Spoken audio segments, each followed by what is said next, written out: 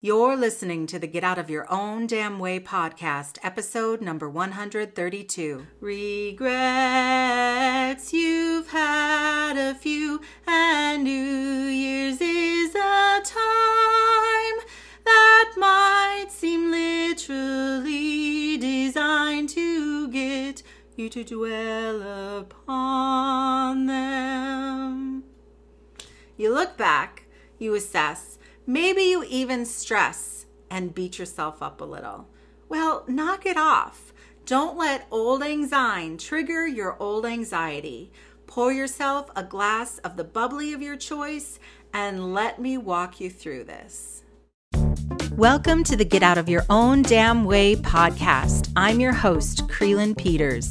Each week, I bring you inspiring messages to help you create the life you're meant to lead. Buckle up, buttercups.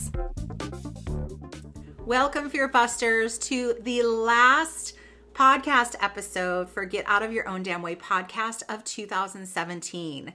I cannot believe how quickly this year went, and I bet you can't either. And I wanted to take some time to really pay homage to the last year because it went quickly, and I know what happens at this time of year.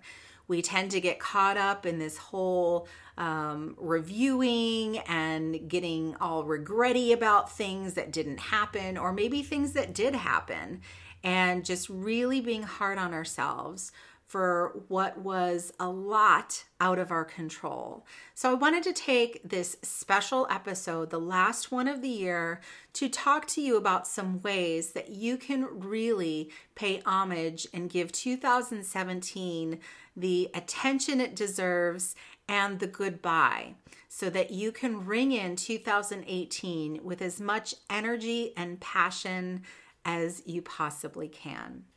So if you are feeling a little old anxiety and starting to really lament 2017, I want you to really listen up and listen to these tips I'm going to give you on how to close things out. Before I get started with my tips, I want to say that one thing I notice a lot, and it's not just with this time of year, but when we are starting to move forward and looking to the future, we forget to really close out the past and to do some of these things that I'm going to talk about in these tips. So I really thought this was a wonderful opportunity to talk about not only closing out the year, but just any transition that you have where you are moving on, you've got a new chapter, to really be able to bring that closure. Because I know us women, we need that closure, don't we, in order to really fully embrace the next chapter in our lives, whether we're moving on from a job, from a relationship, from whatever situation it is. But in order to fully embrace the next step in your life, you've got to say goodbye to the old one. So here we go. Tip number 1, to embrace what's coming forward and to not let the things of our past to really trigger us. The first thing you want to do is to acknowledge what's happened over the last year, okay? So this is the good, the bad, and the ugly. But you've got to acknowledge that everything happened. So taking it all in, everything that you experienced, all the changes that happened, things that were both within and not within your control, the things that you handled, the things that you endured, again, the good, the bad, and the ugly. You've got to acknowledge it all, because if you don't, the things that you don't acknowledge are still going to be there. They're still going to be unresolved, and there's still going to be that little voice of, I need closure, in the back of your mind. And you may not recognize it, but it's there. And so I want you to really acknowledge everything that happened.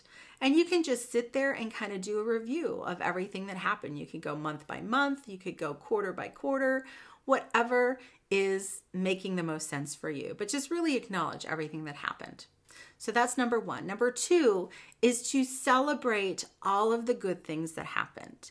Now that you have this opportunity to look back on your year, I want you to really take a look at the good things. And maybe at the time they didn't seem like good things, but now looking back on it in retrospect, you can go, oh my gosh, that is such a good thing that happened. And to really celebrate those things.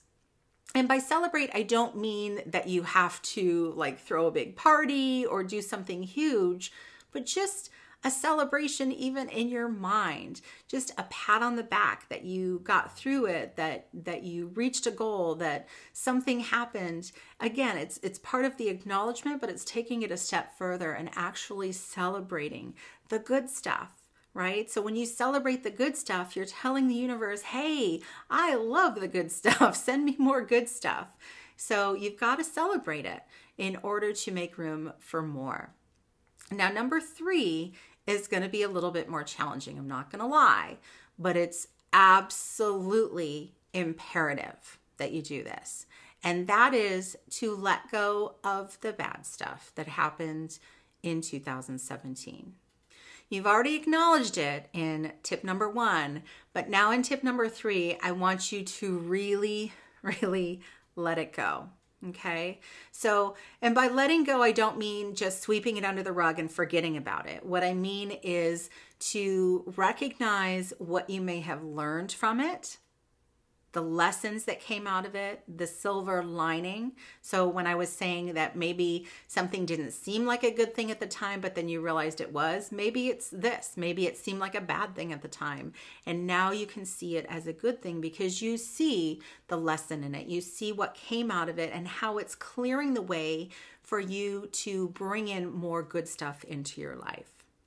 But you've got to let go the bad stuff. You've got to just let go what didn't work, what didn't happen the way you wanted it to happen, the things that maybe you got derailed on, maybe the timing wasn't right, but you've got to just let go and realize that it's okay.